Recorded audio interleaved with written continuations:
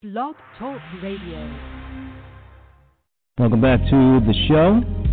It's the Batchelor News radio show on the Batchelor News Radio Network, WCOM in Carrboro and Chapel Hill. We thank them for allowing us to air this bad boy. If you missed any part of the broadcast, you can make sure you go to our website, thebatchelornewsradionetwork.com. Back to the phones. He is a writer and author and writes some very fascinating pieces that always seem to be right on time or hits the nail on the door with all of the articles. And he just wrote an article called "The Connecticut Man Who Led a Plot to Overthrow Franklin Roosevelt." And to talk about it, he is Andy Piasek. And Andy, I appreciate you coming on, sir. Thanks for having me again. Absolutely. So I just, before we get into the article, when I read it, I said, my God, this is Donald Trump. And these are the people behind him. And one of the things I want you to, we'll get into the article, but one of the things you wrote about this plot against President Roosevelt was the fact that it seemed harmless and were, from the people who brought the plot to this retired Marine, General Smedley Butler in Pennsylvania. He's retired, big Roosevelt supporter. Is that these are not this wasn't some kind of mob mentality. These weren't thugs on the street. These were doctors and lawyers and politicians and people that run major corporations. And I think the point I got out of your article, not only because I never knew about this until then, but the point is that the misconception of some of these hate groups and some of these other anti-Semitic and skinheads and everything else is a lot of them are being supported by people that just live next door to you and me. They mowing along just like we are. They're not just, sure, you got a section of people that might be uneducated or just thugs or whatever, but these are highly educated, well-to-do people, and it was a plot then in 1933 against Roosevelt, and I feel like that the whole type of the plot now, even though we saw the idiot storm the Capitol on January 6th, there are a lot of backers and bank behind some of these groups. That's absolutely right. It was true then, and it's true now, 90 years later. I think that's one of the things that kind of gets erased out of the picture when the focus is on, this kind of crazy guy with an animal mask on his face and all that kind of stuff. The best that I've seen in terms of somebody trying to do a demographic research is that the three biggest groups represented in that coup attempt last month were real estate agents, law enforcement, and people from small business owners.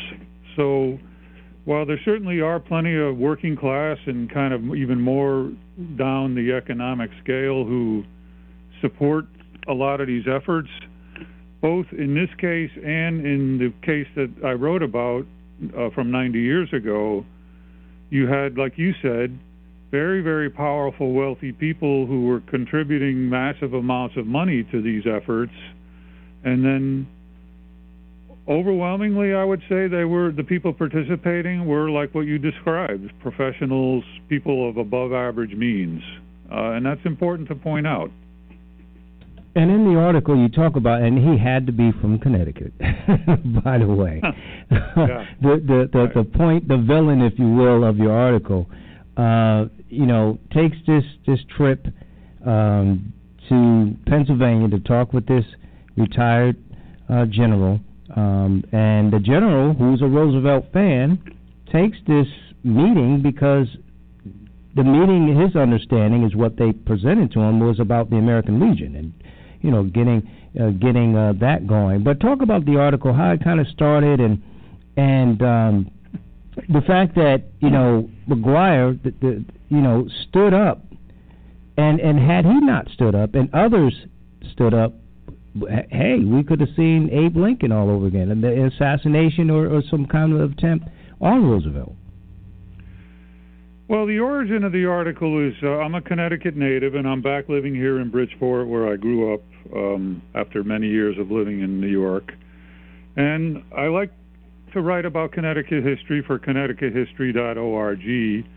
And this was a natural to me precisely because of what you said earlier. There are certain unmissable parallels between what we've kind of gone through, not just last month, but the last 4 years with the development of these white nationalist and almost fascist-like forces, and what happened in the article in that I just talked about in 1933. So first, I think it's important to have a little background because, again, there are some parallels between what was the situation in the United States in the early 1930s and what we see today. As I'm sure all of your listeners know, the stock market crashed in the fall of 1929, and what began was probably the worst depression or economic downturn in the history of the country. That's why it's been known ever since then as the Great Depression, to distinguish it from all the other many recessions and depressions that we've had. That was sort of the grand salami of them all. So during this period, Republican Herbert Hoover is the president. He continues with a kind of pro-business, non-governmental action approach that the Republicans then and now were well known for. Meanwhile, people around the country are unemployed, they're starving, poverty is rampant. We have the creation of hundreds of homeless encampments that sarcastically became known as Hoovervilles, named after the president. And among working class people especially, there was a growing influence of socialist and communist and anarchist ideas about, okay, look at what's happened as a result of the economy that we're living under. It's totally fallen apart. There's no sign that it's going to improve. You have billionaires who have come through the stock market crash better than they were before in many cases, while meanwhile you have people who don't even have enough money or enough food in the refrigerator to put a meal on the table. On the other hand, you have, and this has been really kind of erased, I think, from history to a large extent, prominent figures in both the political world and in the business world who are very much admiring what is happening under fascists in Italy with Mussolini, who came to power in the early 20s, and Adolf Hitler, who had been rising slowly to power and had finally seized power in January of 1933, just before these events that we're going to be talking about took place. And people like Henry Ford, very, very staunch admirer of Hitler, very much appealed, very much drawn to the idea of we need order, we need to keep all this riffraff in line, we can't have these demonstrations, we can't have strikes, we can't have workers organizing for more representation or higher wages or any of that stuff. And others, members of the DuPont family. It's not really well known as much today, but the DuPont company and the DuPont family were among the largest corporations and the wealthiest individuals in the world back in the 1930s. And also people from the political world, as I mentioned, were alarmed by the possibility that socialist and working class ideas could become stronger and did what they could in order to prevent that from happening, which is what really leads into this whole chain of events with the attempted coup. And when you look at, you mentioned Italy and Germany, I think you had mentioned that McGuire went over there to study fascism and see how they do it, and brought back the ideas. And just astonishing, like you said, these wealthy people and these corporations, you can put, a parallel with these companies now. I mean, you mentioned some. I mean, let's not forget Thomas Lamont, who is the I believe the great grandfather of our former governor. Current governor. Governor. I mean, yeah, yep. Thomas Lamont. Lamont, and yeah. You've had people you mentioned in there, J.P. Morgan, John Davis, all these great, powerful men, by the way. Yes. And it's really astonishing. And when I look at and I hear when you mention how McGuire went to Italy to study Mussolini and Hitler and all of those things and how to defeat it, we just had a former president who admired those people as well. Yeah. And there's people, 70+ million. I wouldn't say all, but some in that group not only feel that way. There's a healthy bunch of them that can support that type of government, Andy. Yeah, absolutely. No, I mean, I think the last thing that we should do is think that because now the Trump clan is out of the White House, that somehow we're out of the woods, so to speak. These organizations are entrenched. There are lots of people who they don't necessarily care that much about Trump. Some do, some don't, but they supported what he did, and they're going to keep on plugging away with whatever their different versions of white nationalism or fascism or what they claim to be a return to the old days, whatever all this mixture of ideologies are. It's still out there, and it's still very strong, and the last thing in the world is that we should let our guard down.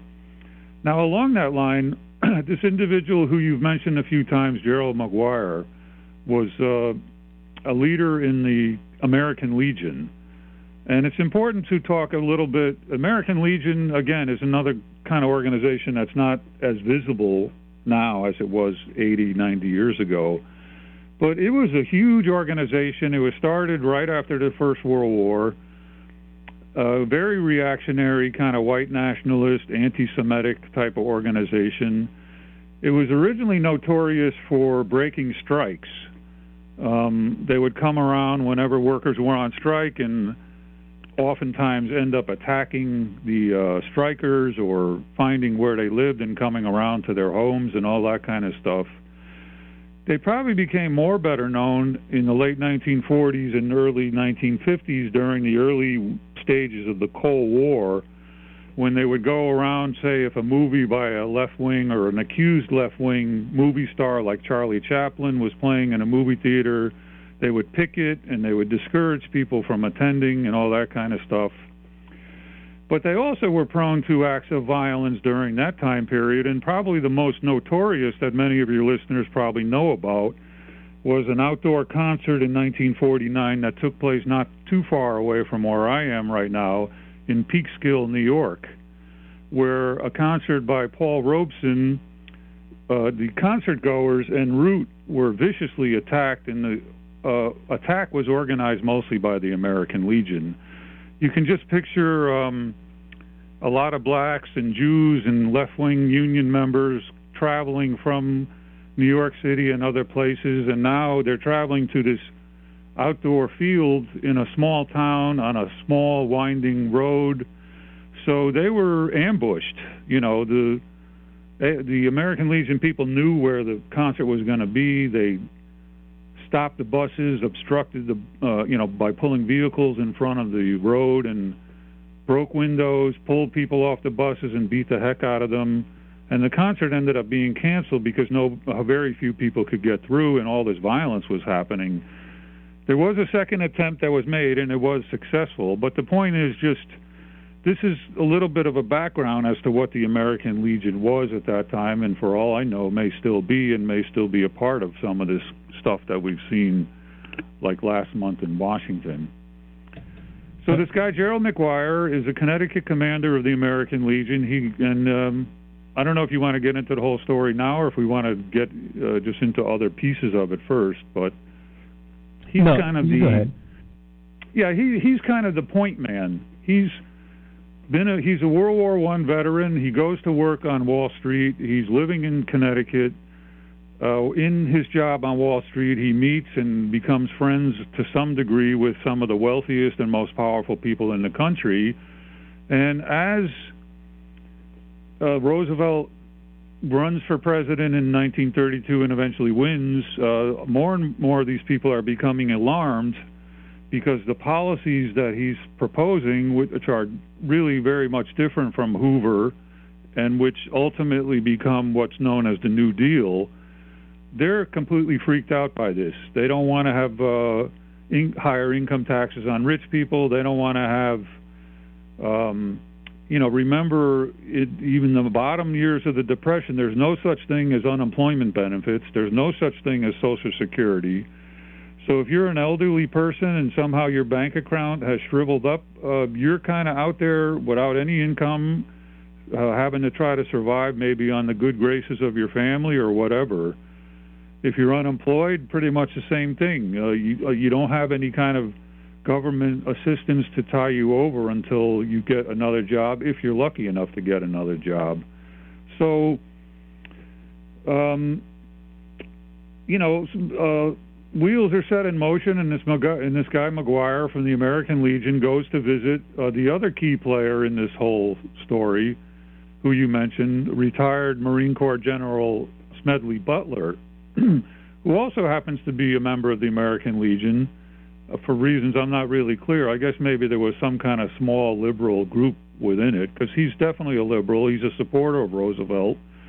He's seen terrible things done by the U.S. military in his many years leading invasions and other adventures in Central America and Haiti and other parts of the world, to the point where he's really turned against U.S. foreign policy. A few years after this whole series of events, he'll write a book that becomes quite famous called War is a Racket. And basically what he described himself as a general in the Marine Corps was like a hitman for big business. You know, if the United Fruit Company or Anaconda Copper got in trouble with some revolutionaries or peasants down in El Salvador or somewhere, they'd call in the Marines, send them down there, and, crush any possibility of people changing their societies in some kind of a more democratic direction. But,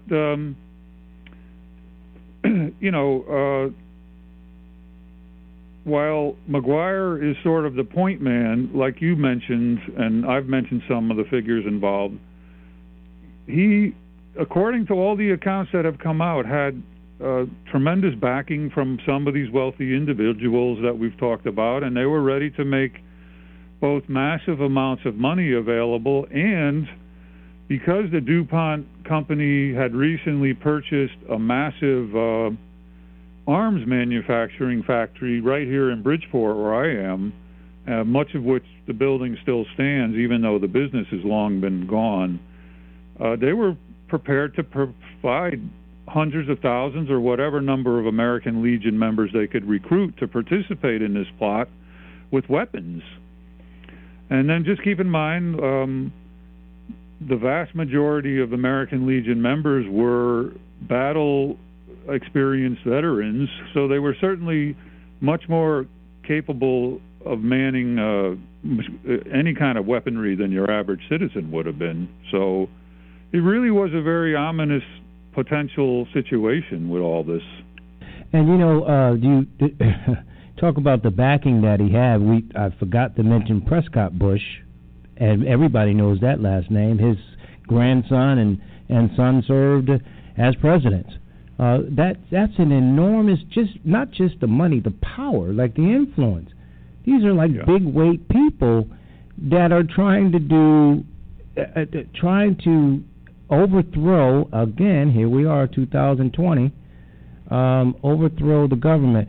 Annie, what I need to do is we're going to do a part 2 on this. I'm going to get with you on a date where we can come back, hopefully sooner than later, so I could do a part 3. Folks, it's really great reading. And before you go, I need you to let people know how they can find your work, but specifically this article, because, like I said, it's a moment in time. Like you're right.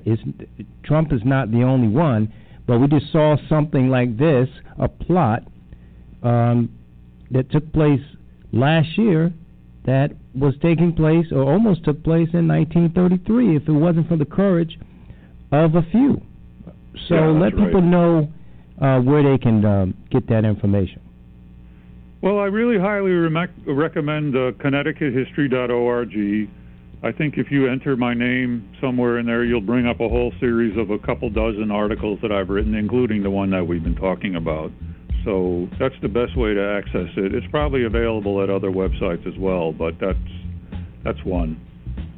And, of course, you can be reached at andypiasek@yahoo.com. This article, if it's okay with you, will go on our site, and definitely want people to get their information so they can see all the other stuff. I mean, really, folks, I'm not exaggerating. It's well written, as always, with Andy. The Connecticut man who led a plot to overthrow Franklin Roosevelt. And like I said, Andy, we're both from Connecticut. He had to be from Connecticut. Why couldn't he be from California or somewhere? He had to be from... Well, actually, if it makes it any better, he was born in Rhode Island, and then he settled in Connecticut. Okay, that's a little bit better. All right. So we'll cut him, yeah. But there's also a lot of good stuff about courageous and beautiful people from Connecticut that I've written about and others have written about on the website. So people should, spend an hour, maybe whatever you can on the site, because there's lots of good stuff there. I believe it. Andy, God bless. I appreciate you. I'll be in touch so we can get you to do part 2, okay? Thanks for having me, L.A.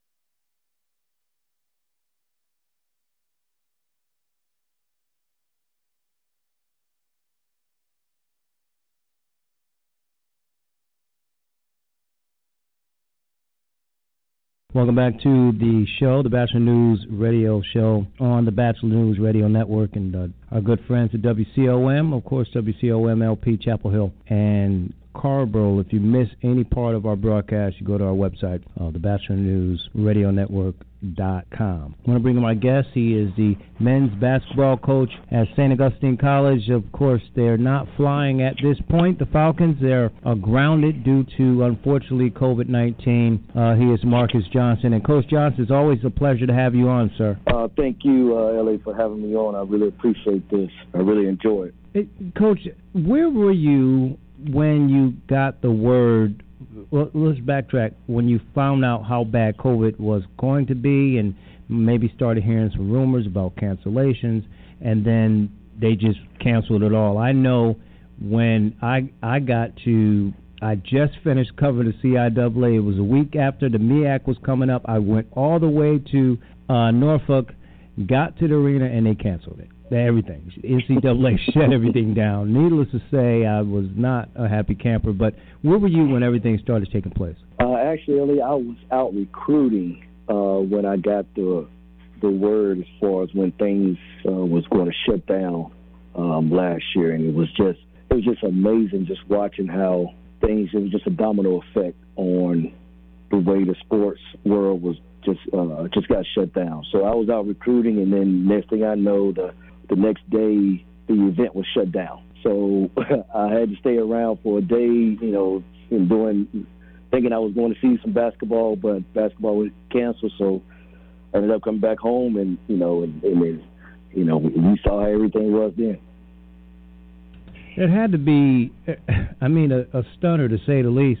And let me just ask this question personally. I won't get into the commissioner and the conference did the right thing, but what was your first reaction when it happened? Like, what are we going to do? Or, based on what we knew at the time, this was a smart decision. What was your first thoughts? My first thoughts were the well-being of the players, because mentally I knew they were already fragile from not having a traditional preseason. So that was my immediate thought, was the players, how can I get them under control mentally to understand that, this is probably for the best interest, for the welfare, healthy for our players, just to get them on the same page and understand that, the season, even though we're not having a season this year, next year you can come back and we can get things going, and we are going to do some type of workouts in the spring. But mainly just talking with them to let them understand that this is just. I know it's a bump in the road now. Seems like a mountain, but it's just a small piece of life that we have to, what we call, adjust and adapt. Not only pivot, but we have to adjust and adapt. This is just one of the things that we just had to do as far as adapting. If you're just joining us, of course, we're talking with Marcus Johnson. He is the men's basketball coach at St. Augustine's University Falcons, and the whole entire CIAA conference, and, of course, others have canceled all basketball this season. And Coach, I'm glad you said that because I won't get into names and universities and things, but I've had some people on, and I've read and know of some others who decided that they were going to play. And unfortunately, it doesn't make a difference in terms of, COVID seasonal color. But I think it's could be potentially dangerous if you're HBCU and you put these kids out there and they're on campus and everything else, and God forbid something happens, then it's really a mess. That is true. But one thing I've been talking with other coaches and just looking at the situation, the only way to really not contract it or stop it is you have to stay in your house and go from your living room to your bedroom to the bathroom right. to the kitchen. So anytime you leave the house, there is a risk of you possibly getting exposed. But I think I commend my guys that I think they did a good job of handling the safety measures that we put in place for them at the time, and we were able to get some work in, some practices in. But, unfortunately, the way things were as far as with the conference, as far as with the school situation, I think it was just too much to bear and too much risk that they didn't want to, really put us out there like that. If you're joining us, we're talking with Marcus Johnson, 6 seasons, I believe, under his belt at St. Augustine College and University, and known for great recruiting and certainly known for guys who can light it up.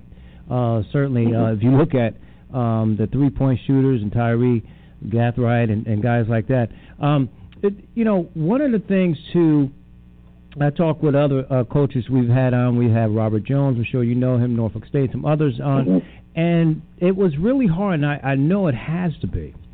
If you had seniors that not only didn't get a chance to finish their senior year, but in the best basketball, men and women's basketball tournament on the planet, and that's the CIAA tournament, they didn't get to do that. Did you have seniors, a bunch of them, not knowing your complete roster? And if so, how did they handle it? How did you handle it with them? Well, the one way I handle it is I always work with them on the mental side of the game and not only just athleticism. So I sat them down and we talked about it because, the one thing I will commend the NCAA on is that they did allow players the opportunity to come back next year.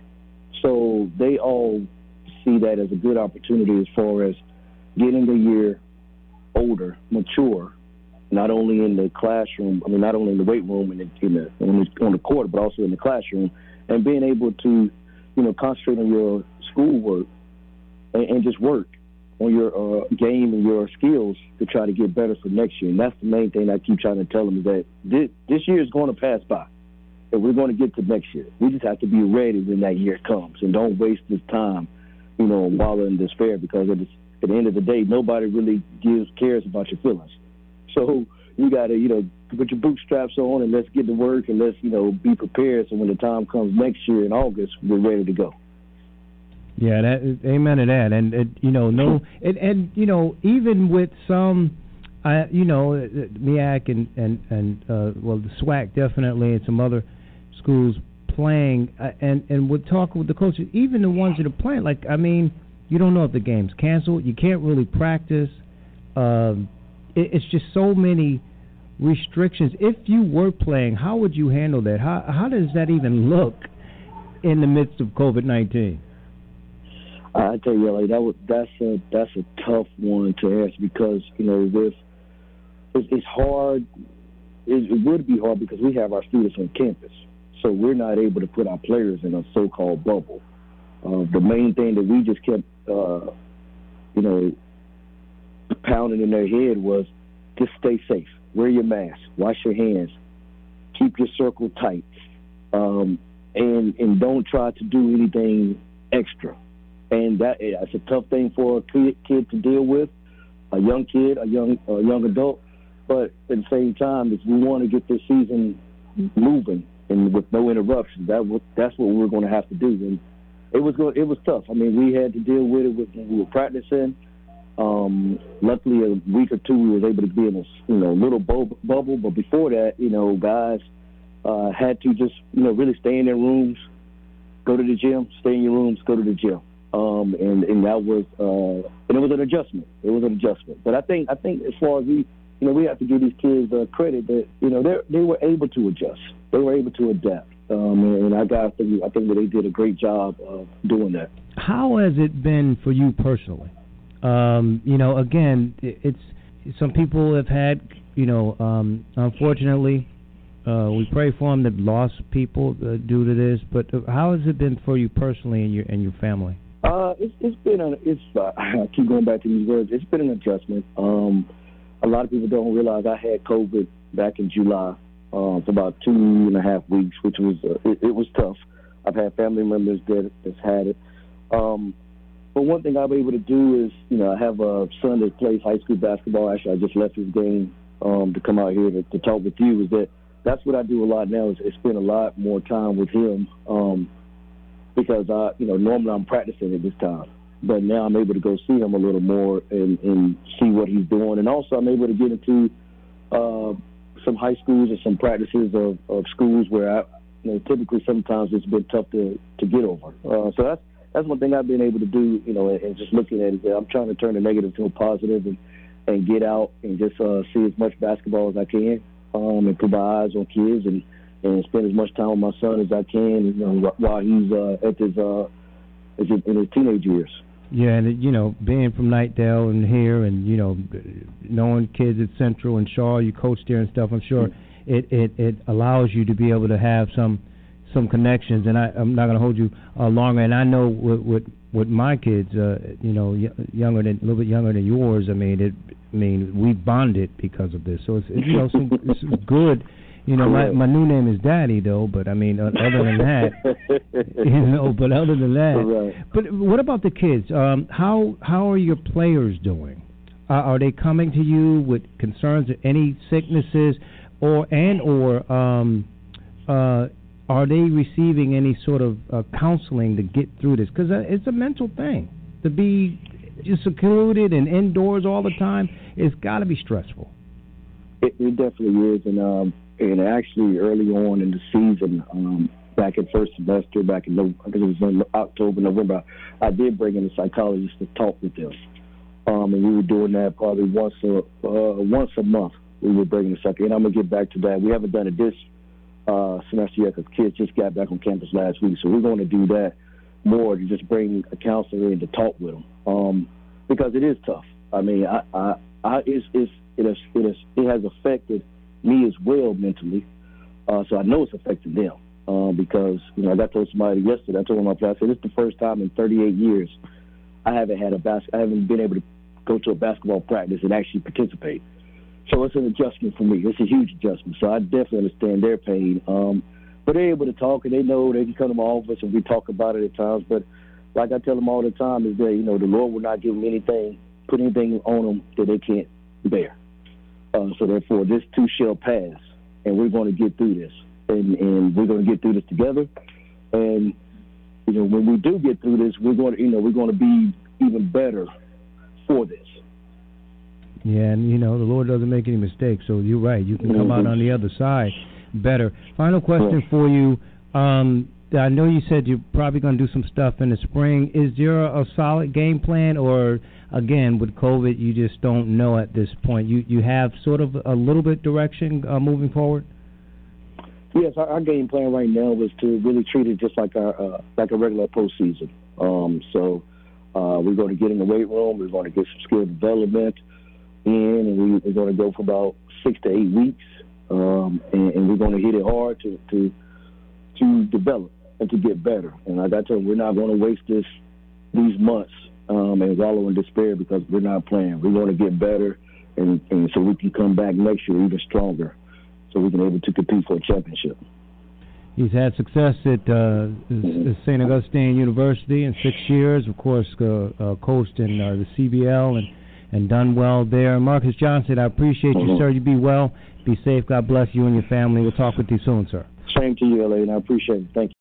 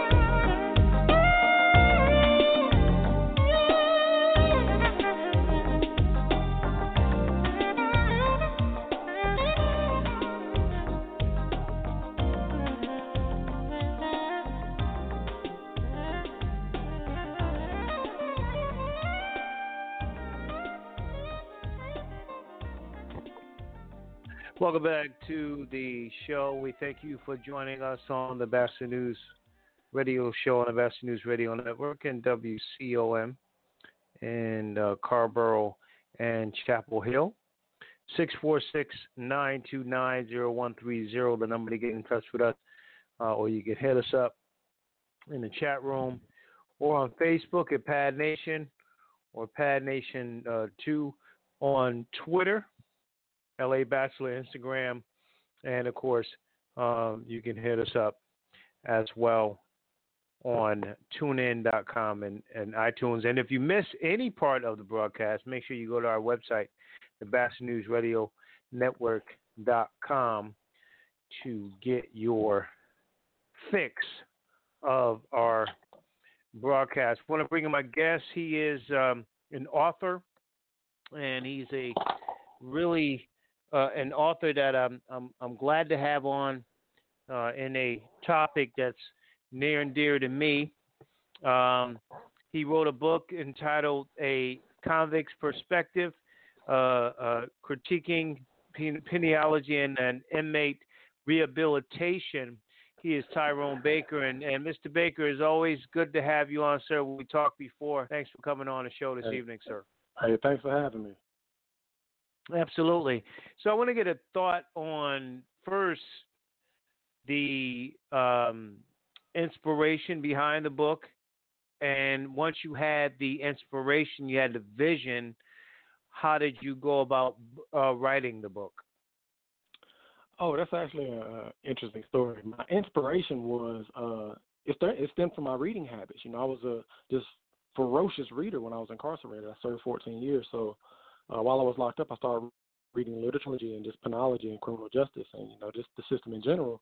So I started realizing how rare it was to hear the perspective of someone who had empirical information, someone who had actually lived through these academics were writing about. In my mind, I said, you know what? I want to actually contribute to that space. I want to be that voice. I want to be that missing link, you know, that person that could provide that empirical information to, you know, these architects of criminological theory. So I started thinking like, hey, maybe I should start writing some essays, start writing some articles. So I did. I just, as a habit, you know, I would read a criminological text and I would say, you know what? Here's something interesting, or here's something that I disagree with, or here's something that I question the accuracy of, and I would write it out in essay form. You know, so I did that a few times, and I started noticing that my essays were improving in quality. And I say the guy that wrote the foreword in my book, he was like, you know what? How about you take all of your essays, blend them together, and you know we can see if you can turn it into a book, because that would be an interesting read. You know, we'll blend all of these, you know, I guess insightful ideas, you know, into one piece. So I say, you know what? That's actually a good idea. So I went from there. I actually wrote the entire book, you know, by hand. It took me a while because some of the things that I discuss in the book, let's just say that I can see how people in prison systems, people in prison administrations would not approve of some of the ways in which I criticize the system. So at times, you know, I've went through situations where my manuscript was taken from me, so I would have to start over, or pieces of my manuscript were destroyed during a search, during a cell search or a locker search, and I would have to, you know, go back and fill those in, and so I kind of learned how to write it in secrecy a little bit. And you know, I would send pieces of it home, like little snippets of it home to my mom piece by piece, and my mom transcribed it for me, and my mom was a really big help in all of this. So the inspiration came from, you know, the missing voice that I noticed in criminological literature, but, you know, the actual mechanics of executing it really, really my mom. You know, I can't explain how impactful she was to not only my development or, you know, my mental well-being, but just in my life in general, especially while I was incarcerated. You know, and to all of your listeners, I hope that if they know someone who is justice involved, hopefully they can be as supportive of their loved one as my mom was. You know, you said a couple of things in terms of support. You also said something about the criticism that comes with what you said. And for me, Tyrone, I'm not going to call it, if I can call you Tyrone, I'm not going to call it criminal justice system, because there is no justice for people that look like you and I, the brothers, True. Right? So, so that I'm going to call it criminal reform or criminal hope or something like that, but it won't be justice because there's no justice going on. Right. You're But right. with you being in there 14 years, Tyrone, and having similar experiences, when you look at that time and not necessarily isolation. You didn't. I don't know all your, the reasons why you're there, but certainly having time on your hands. Let's say, right? You can't go anywhere. You gotta get up when they tell you to get up, and sleep when they tell you to sleep, and eat and all that kind of things. Um, did you think, based on that, based on your crime, based on the experiences and your own redemption, that also led to you writing the book? I mean, I know you read, and I tell my kids all the time, reading is going to make you smart. The more you read, the more you're going to advance yourself anyway. So, was there any redemption? Was there anything that you thought about in those Oh times? yeah. Just not just about the system, but just, man, when I get out, I have to make a difference. I've experienced this 14 freaking years of my life is gone. I can't get back. What were you thinking then? Yeah, that's a great question. Now, it's funny that you mentioned that. It's very rare that I share this, but actually, in my mind, I like you said, I had a lot of time to reflect and think, so I actually thought about some of my past misdeeds, as a kid. I was a teenager when I got incarcerated. So I got to thinking about a lot of the mistakes I made, and of course, regrets can eat away at you, So I started thinking like, hey, maybe there's some kind of way I can maybe contribute to the fight against the carceral state. Maybe there's some kind of way I can add value to the system and the type of criminality that I partook in. Maybe I can try to, at least improve by doing my part as a writer. Maybe I could try to improve the way in which this country handles, misdeeds and miscreants and lawlessness. Maybe I can actually generate some high quality literature that'll help me accomplish that goal. So I figure like, being that I made some mistakes and being that I messed up, I felt like, maybe there was a way I could actually redeem or I don't say redeem myself, because, you can't undo what I did, but I think that I wanted to be a positive force. You know what I mean? I wanted to be somebody. But you paid your debt though. You don't have to. Yeah. I mean, make up for it. But you paid your debt though. I mean, let's be clear about that. Of course, and that's that's how I was thinking at the time. I really was thinking that that was my way. That was a part of me was leaning in that direction. I've grown a lot since then. I was in my 20s when I wrote the book. And I'm in my mid 30s now. So I wrote probably. Wow. It got published in 2014, but I wrote it in 2013. So it's actually I've grown a lot since then. But it's definitely that the redemptive part played. It did have a role. It's fascinating that you mentioned that. Let's talk about part of me connecting with you is the program that you're donating your proceeds from your book this month to. Is that the Straight Talk support group that has an event coming up next month, and their program, really deals with helping incarcerated men, black men, and that's just the numbers. Getting back on their feet, having not only the physical attributes but the mental stamina to understand and have the hope that you will succeed. You won't be going back to prison and being incarcerated, jail, whatever the case may be. So, how has that inspired you to do what you do? And are you doing any mentorship with that particular program? Well, yeah. Straight Talk Support Group is, like you said, it's basically a post-incarceration service provider, and their mission really resonated to me. As people know, transitioning from prison to society is an ordeal. Prison psychologically impacts people. It actually affects the way in which people think. Straight Talk Support Group recognizes that and wants to stand in that gap and kind of help people, go through that transition and be better citizens. And they're holding a fundraiser event, and I really hope that your listeners support them, man, because they're doing great work. But the work that they do, it actually is not only inspirational. It's kind of like a civic duty in a sense. Here's a group of people who are blessed, with the gift of caring and blessed to be able to provide the service they provide. They're like, you know what? Because we've been given these gifts, we want to return them to our community to make our community a better place. Straight Talk Support Group approaches the problem of transitioning out of prison back into free society with that paradigm.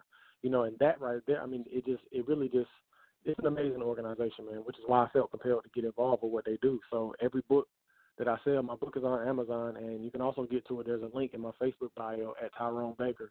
If you click on the link in my bio, it'll take you in. Every book that I sell in the month of February and in the month of March, I'm going to donate all of the profits from the book sale to Straight Talk Support Group to help them further their cause. And they want to add a mental health function, a mental health service to one of the many services they already do, including, GED training, job training, employment training, and housing and food assistance, So I want to support them by doing everything I can. Tyrone, I want people to understand not only what you're doing, and it's not just because you're on a program and I'm patting you on the back for doing what you're doing and giving your proceeds. Okay, this is a book, right? You're just you're a young man, far younger than I am, and you're still, getting your feet on solid ground from the conversations we've had and the interviews. So I want people to understand that you're doing this. This is stuff that's resources just coming out of your pocket, and I want you to stress why it's so important. In particular, when you look at people coming out, society is so unforgiving, Tyrone, as you know. He's an ex-con, don't know what happened. You don't know if you were too young or too stupid or too something.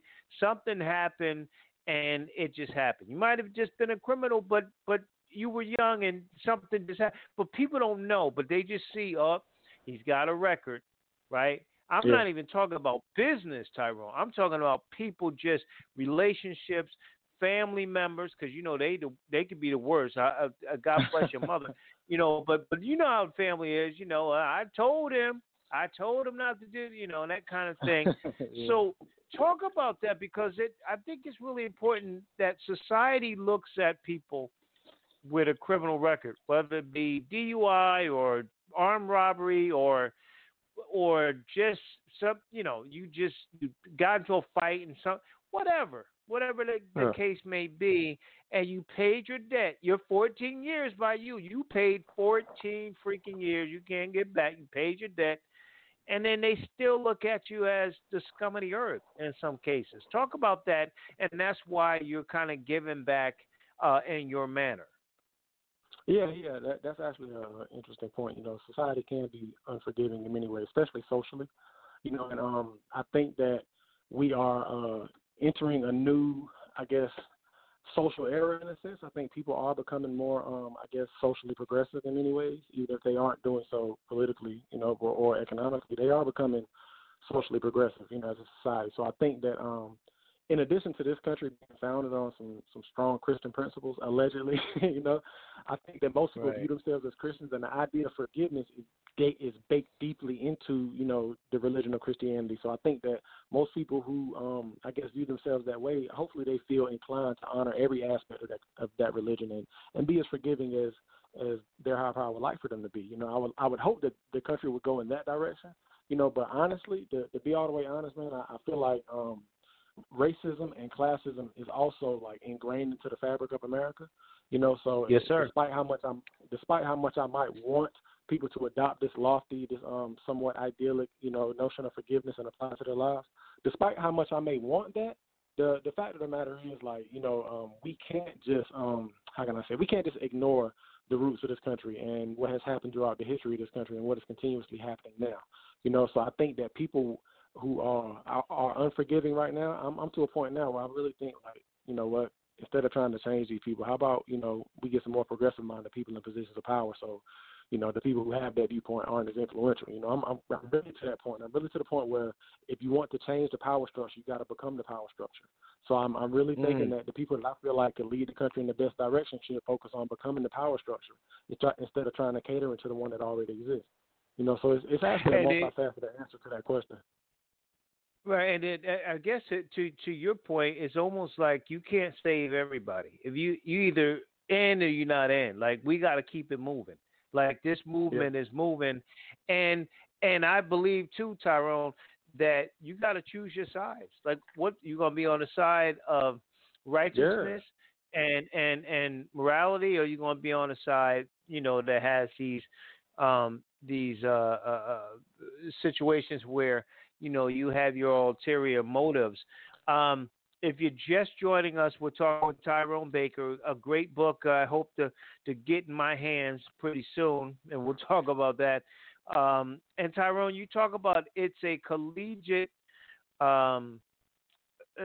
level of literally critique of North Carolina prison system, but it's not in a critical way. It's in an educational way. It's a way that you need to, an informative way. But speak to that part, Tyrone, because sometimes when we inform, like Black History Month, which should be every day of the week, in my opinion, that when we inform, people get offended. So when you point out these things, these atrocities, these we know that Black and brown, but it's specifically African Americans, are disproportionately incarcerated than their white and other counterparts. And then when I hear white folks say, well, that's because Black people commit more crimes. That's not true at all. Black people, if you live in a certain neighborhood, if you're a criminal, most criminals ain't gonna go. If you live in Durham, most criminals rarely are going to go to Chapel Hill or Raleigh or Fayetteville or whatever to commit a crime. You're going to commit the crime right there in that neighborhood. So these numbers that are inflated, that's what they are. So when you hear people saying, Blacks commit more crimes, of course they're going to be more incarcerated. That's what Black people and others of other races and ethnic groups will push for their agenda, whether it be races or anything. But my point to you, and I don't mean to be long-winded, is that part of the education that you're trying to do sometimes offends people. So how do you get around that? When you tell the truth and give them the facts, and they call you the N-word or tell you you're just a convict or whatever the case may be, how do you get around stuff like that? Yeah, and that's actually an obstacle that I actually encountered early, in the beginning of my writing, journey. And with my essays, I encountered that energy before, and unfortunately,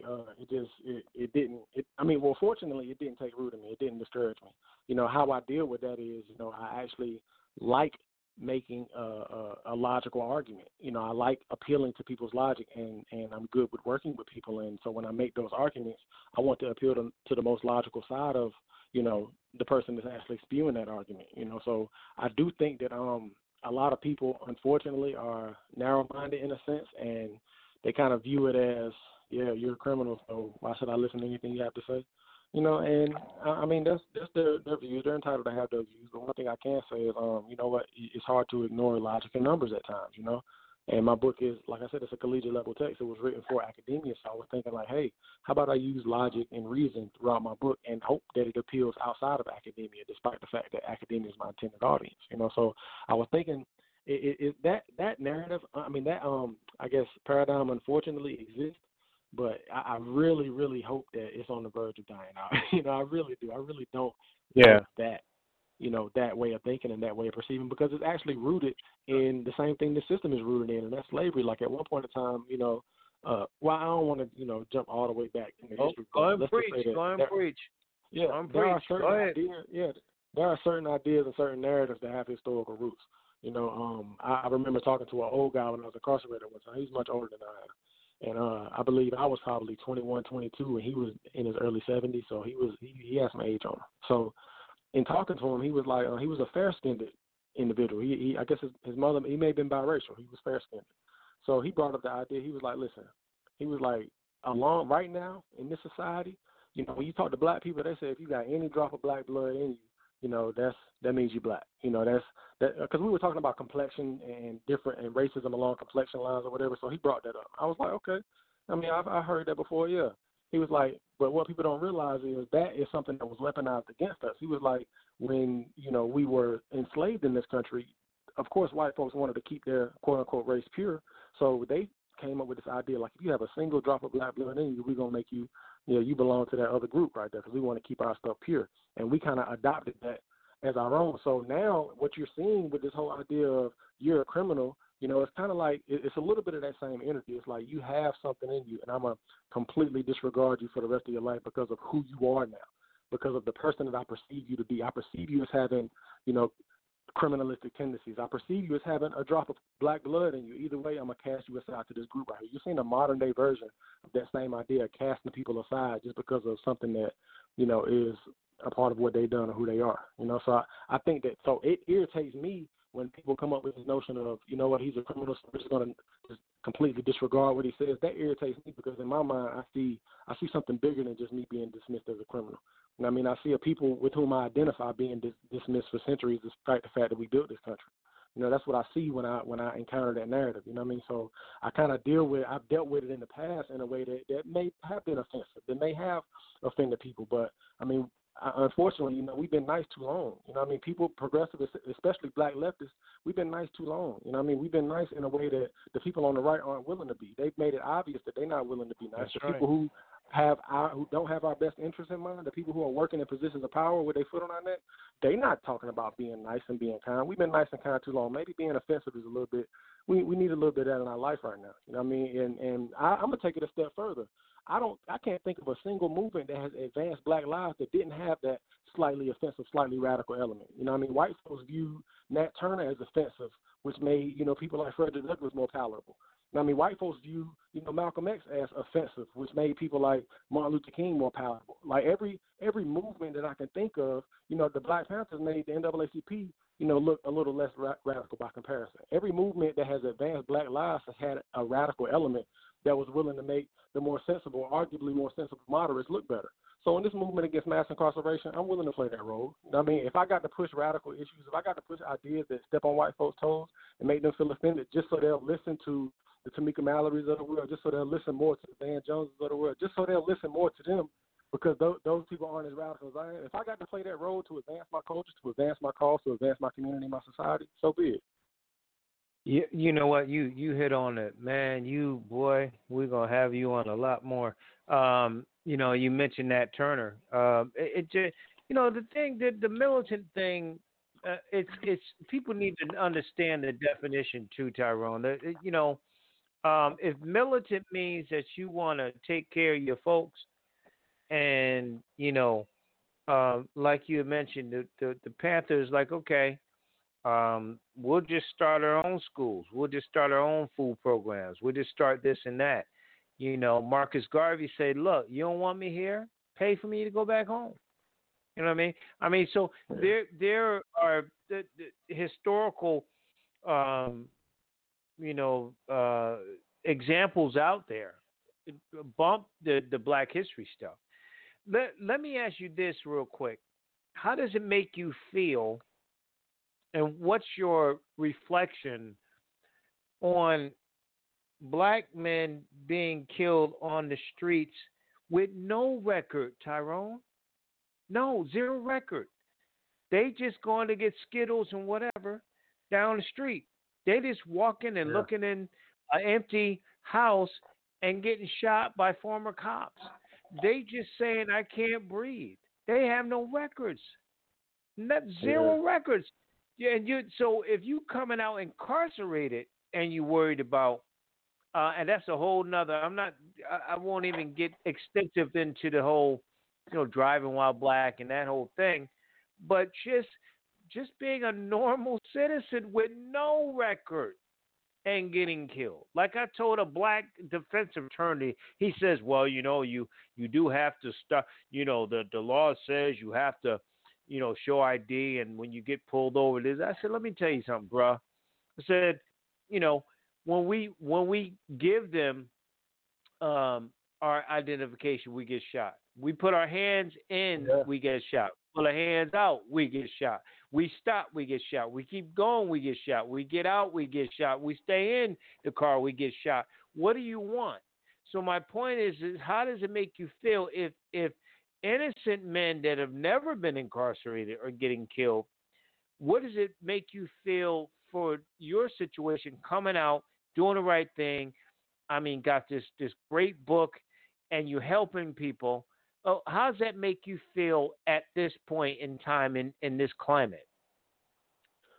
I actually kind of feel like, honestly, I feel like what I'm doing is nowhere near enough because the problem is so massive, especially when it comes to police brutality and the mistreatment of, people who look like us by badge wearers, so I don't feel like I'm doing enough. And there were times where I got out and I was thinking like, okay, I know if the police will kill, Laquan McDonald, if they'll kill Oscar Grant, if they'll kill Eric Garner, if they'll, come on, they went in Breonna crib, and killed her in the bed. I'm like, the police will do that to people who are upstanding citizens, come on. I definitely, there was a point where I was thinking, like, what would they do to me? It wasn't a fear thing. It kind of was like, okay, well, I need to make sure I'm in a position of where I can safeguard my well-being. I'm not just talking about, a physical protection. I'm talking about political protection as well.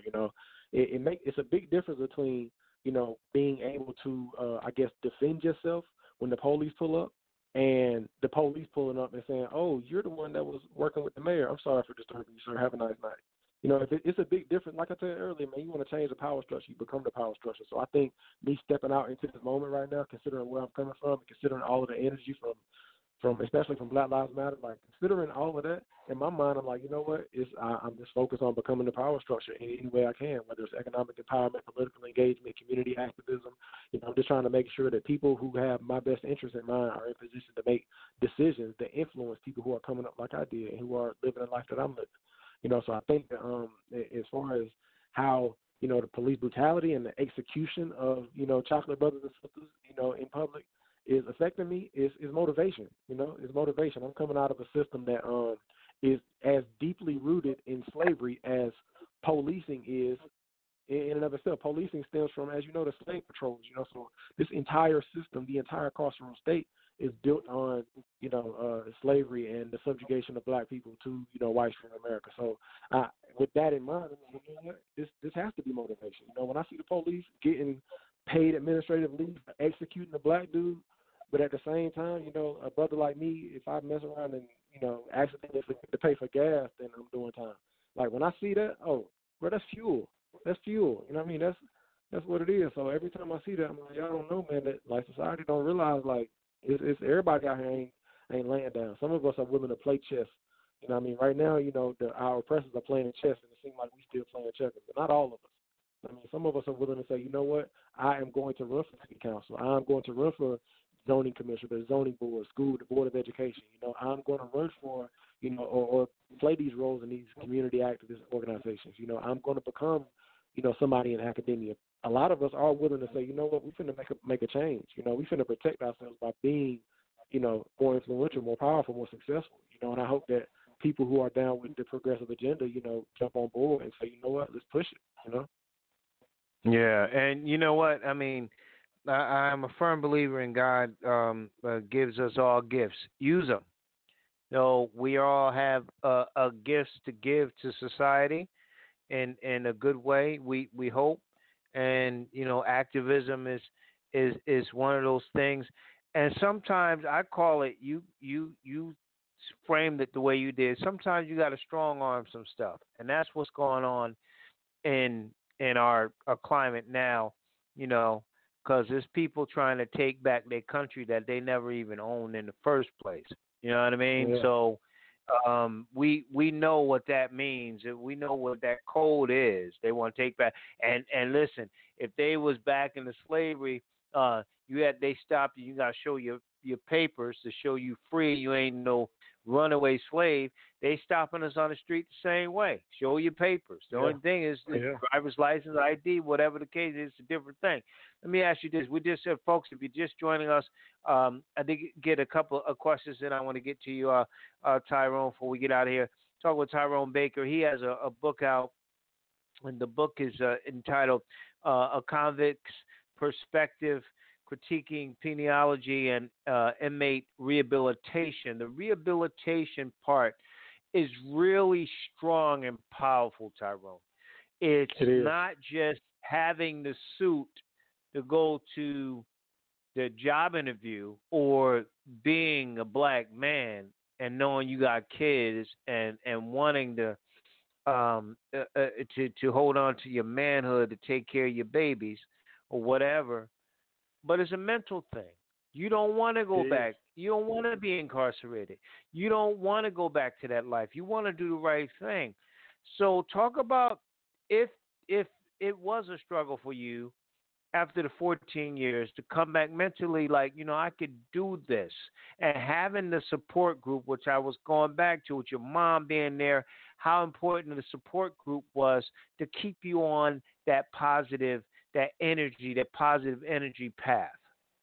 Yeah, that was, oh man, it was, I just to push back a little bit on, I don't think anybody necessarily kept me on the positive energy path. I kind of always, from the moment I got incarcerated, I made a decision from that moment on, I was putting out positive energy regardless of who was in my life. But the people who supported me and the people who came and stood by my side, my family and loved ones, they made it so much more effective. They made me so much more effective. They really compelled me to become the best version of myself that I could become, which is still an ongoing process, because they are right here by my side, even to this day. I only got out 6 months ago, so it's been 6 months of me living out here, and I am still transitioning psychologically. There are moments where I think things, or there are moments where a situation will happen and my mind will go to, certain things that happened, a little bit more than 6 months ago. And so there are moments where I still have my moments feel like that. So I'm still transitioning, and I'm still kind of learning about things in society from phones and getting around town and stuff like that. I'm still learning about these things, So I do think that it's a process and it's a journey. But I really want people to know that, organizations like Straight Talk Support Group, they provide a service that is very much needed. That's one of the reasons why I'm really trying to, what they do. They're selling tickets to a fundraising event. I know you mentioned it before, but it's on March 9th at 5:30 p.m. The tickets are on sale now at they're available right now at Straight Talk Support Group's Facebook page at Straight Talk Support Group. So just click on the link that says Transition Journey to get a spot. So, but one of the reasons why I'm really working with them, the rehabilitation part, is they also understand, those struggles that I just mentioned, some of them. They also understand how important it is to help guys, get their driver's license and get a Social Security card and teach them how to fill out a job application and things that, regular adults have. They understand the need of getting these guys to that point, because a lot of them come out of prison. Prison just kicks you out. It's like, hey, all right, you free now. I'll let you, So, and that's, you can't take somebody from that environment to the free environment and expect them to excel. You can't expect everybody to excel. The best people who go through that still struggle. So it's like, Straight Talk Support Group really understands that, man. They really are a great organization, man. I'm gonna try to do everything I can to support them. This is me giving back to my city. I'm from Durham, born and raised in Durham. I did my crime in Durham. I came home to Durham. So I wreaked havoc in Durham, and now I'm trying to kind of like address some of the things in the past by keeping other brothers from wreaking havoc in the way that I did, especially those who are just getting out of prison. They need help. And I don't want guys who are getting out to put their freedom back at risk because they feel like they have to. I can't sit back and watch that, because I know how much brothers hate prison. I know for a fact, they get out, and a lot of our people get out and do stuff to go back, but I know for a fact there's nobody sitting in prison saying, I love this. They don't like that. They don't. A lot of these brothers to get out, they're not going back by choice. They're going back because they feel like they don't have an option. They feel like they don't have a viable option, a reasonable option. In their mind, I met another brother, I think 2 weeks ago, and he was just as involved. And he was on some stuff like, in his mind, going legit, quote unquote legit, meant getting a job at McDonald's. He was like, bro, I can do X, Y, and Z and make a whole lot more, and I can keep making the money that I want to make. I'm like, bro, but you know where you came from. He's like, bro, I'm not finna. I got a family to feed. I can't feed my family at McDonald's and such and such. So in his mind, those were the only two options. Going to McDonald's or doing some legally questionable stuff. You know what I mean? So I'm like, if we have to do something to combat that narrative. The Straight Talk Support Group is trying, and they are effectively doing so. They're trying to help guys see that there are more opportunities. There are different things, different avenues available. So I definitely encourage all your readers to support them because rehabilitation is important for our community and our city. And I do apologize for the delay there. I was just mentioning that that we know the system is rigged. They demasculate us. They if you feel like you can't do anything, they go, well, we let him out. He's free to do what he needs to do. But if you feel like you can make more money doing dirt than doing the right thing, you might go doing the dirt and then you back to where you want. So they either going to kill you or they're going to put you back in prison. We know how that goes. They have a question real quick where you, if you want to comment on that, you can. I mean, yeah, you hit it on the head. That's unfortunate, but that's reality. Yep, that's reality. I had June in Durham ask, do you have kids, and what did you say to your kids if you do have kids when you came out? I do not have kids. I can't even really imagine that conversation. I don't have children, but wow. I mean, I've thought about that before. Like, what would I say to my kids, coming out of prison? Because they will be at least 14 years old at the minimum. So I'm like, I don't know. I don't even know how to answer that. Mike in Durham's asked, were you bitter at the system? And I think he's probably meaning because of the book. I haven't read it, obviously, but the title talks about, the North Carolina imprisonment. And you and I think he's heard our conversations about the double standards, the disproportion that goes on. So I guess he's asking, are you, it doesn't sound like you are you, but were you bitter when you went into this system? When I went into the system, I wouldn't say I was bitter. I don't think I was bitter. I was more of, I was, to be honest, I don't really know how to describe it, because I was going through a phase that most people go through, and I was 19, 20, going through that era where you're still becoming an adult, going through that phase where you're still becoming an adult. So I was going through a lot of emotions. I just can't explain it. It's hard to really delve into. But now, looking back, now that I'm free, I'm not necessarily bitter at the system now. I just feel like I have a position to play. If my goal is to advance my culture, I got a position to play in that. Then okay, I'm gonna play that position. It's not necessarily a bitterness. I'm not necessarily one that's exactly fueled by my emotions or one that, can't still act logically when I'm emotionally excited or whatever. I'm not, emotions don't mean that much to me. Right now, it's not a bitterness thing, it's a motivation thing. It's like, this is my position. So regardless of whether I'm bitter or happy or regardless of what I'm feeling, my position is to make sure that my, people that I identify with are, their plight is improving. So I can't really say that I'm bitter. I wouldn't say that, it's like, was Fred Hampton bitter? Was Martin Luther King? Were they bitter? Was it bitterness, or was it just, I just want to see my people better, and I'm gonna do what I can to make sure they are better? So, no, I wasn't bitter, and I'm not bitter.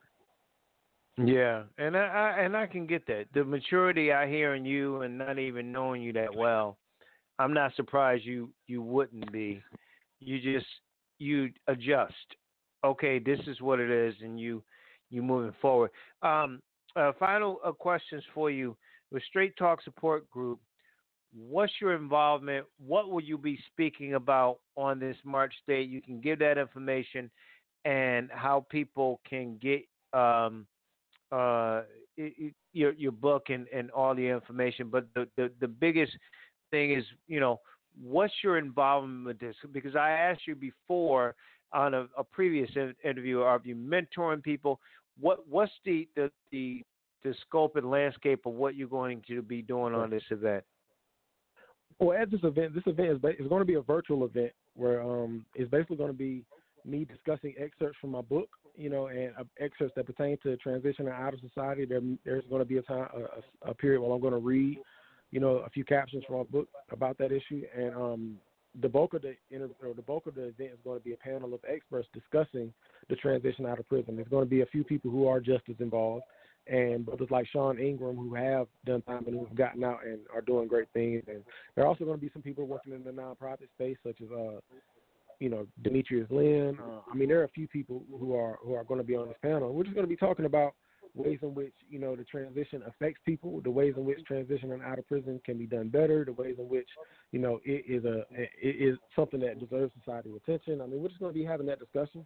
And like I said, my primary involvement is the donation of, the profits from my book sales in the month of February and the month of March, So in connection to this event, I'm donating the profits from those book sales. Again, my book is called A Convict's Perspective, Critiquing Penology and Inmate Rehabilitation. It's on Amazon. You can go to my Facebook page at Tyrone Baker and click on the link in my bio to get it. And like I said, all the profits. And you mentioned a good point, man. I'm not no rich dude. Man, I got out of prison 6 months ago. I ain't. I'm working a job right now. I work for Storm Tech Roofing. I'm working for a roofing company. I'm not a wealthy guy. You know what I'm saying? But I feel like, I ain't got to be wealthy for me to start making a difference. Like, I'm still getting public assistance. I ain't no rich dude. You know what I'm saying? So I'm like, me donating some of these books here, that's something that, it's me. I'm doing what I can. You know what I'm saying? I wish I could do more, but, I'm doing what I can. I'm trying to bloom where I'm planted, But you know what? Again, at the risk of getting into everything, being a spiritual guy like yourself, giving back like that, that takes a strong testament to you and your faith, where you're going in your life. And you're a much younger man than I am, being 50, almost 51. Keep doing what you're doing, bro. And I'm going to have you on more because I really want to promote your stuff. I'm going to, if I can get a copy of the book, that will be awesome. We want to make sure we post that on our website, even our site, and we'll be posting this interview there too. Give the book information too, where people can find your book. The book is called A Convict's Perspective, Critiquing Penology and Inmate Rehabilitation. It's on Amazon. To make it easier for you, I put a link in my Facebook page at Tyrone Baker. Just click on the link that's in the bio, the Amazon link, and it'll take you straight to where you can buy it, And let's try to get, Straight Talk support groups some support. Y'all show some love. Absolutely. As a matter of fact, I got 10 free copies of my book right now in my hand. I'm there on my dresser right now. I'm looking at 10 free copies. I'm going to say the next 10 people that hit me up on Facebook asking me for a copy of my book, I'll send it to them. Give me that link. Push that link again, please. It's Facebook at Tyrone Baker, and there's a link in the profile. It's an Amazon link. Just click on that link. It'll take you to where you can buy the book. But if you go on Facebook right now at Tyrone Baker, send me a message to say, I want a copy of your book. If you send me that message right now, the next 10 people, I'm going to send them a copy of my book. Well, let's make it 9 because I'm going to get one, and then you can sign mine, and we'll make it 9. But listen, Tyrone, for real, man, in all sincerity, like I said, this is a place that's close to me. I appreciate you, man. You keep doing what you're doing. You keep your head up. You keep doing what you're doing. We love you. We appreciate you, man. You be careful. I will talk with you very soon. I'm going to shoot you an email off air, and thank you so much for coming on this evening, sir. Thanks for having me. I appreciate it. Appreciate you. It's the Batchelor News radio show on the Batchelor News Radio Network and WCOM. Chapel Hill and Carver. I'm Braxton Booker, an assistant editor here at Tell Me More, and my Black history icon is Malcolm X. In his 39 years of life, he was a hoodlum, a racist, an inmate, and a Muslim who was militant in the fight for civil rights. But that's not why I admire him. More than the any means necessary mantra that has become his enduring legacy, I love Malcolm X's willingness to eschew racism and evolve into a human rights activist. Here he is in 1964 talking to reporters about his pilgrimage to Mecca.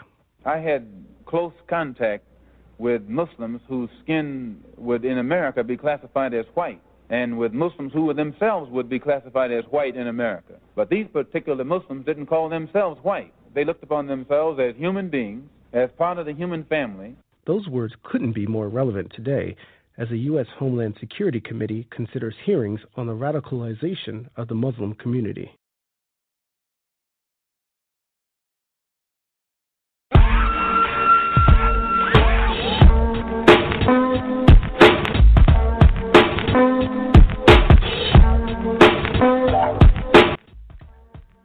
Welcome back to the show. Thank you for joining us. 646-929-0130, the number to get in touch with us. Pad Nation on Facebook, Pad Nation #2, Pad Nation 2 at Twitter, LA Batchelor, Instagram.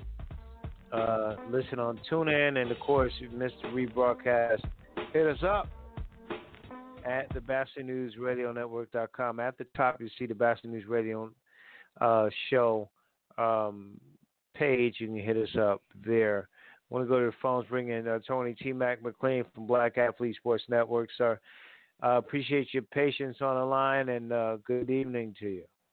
How's it going? Good. Wanted to ask you one thing before we start. Sure. Brett Gardner said hello.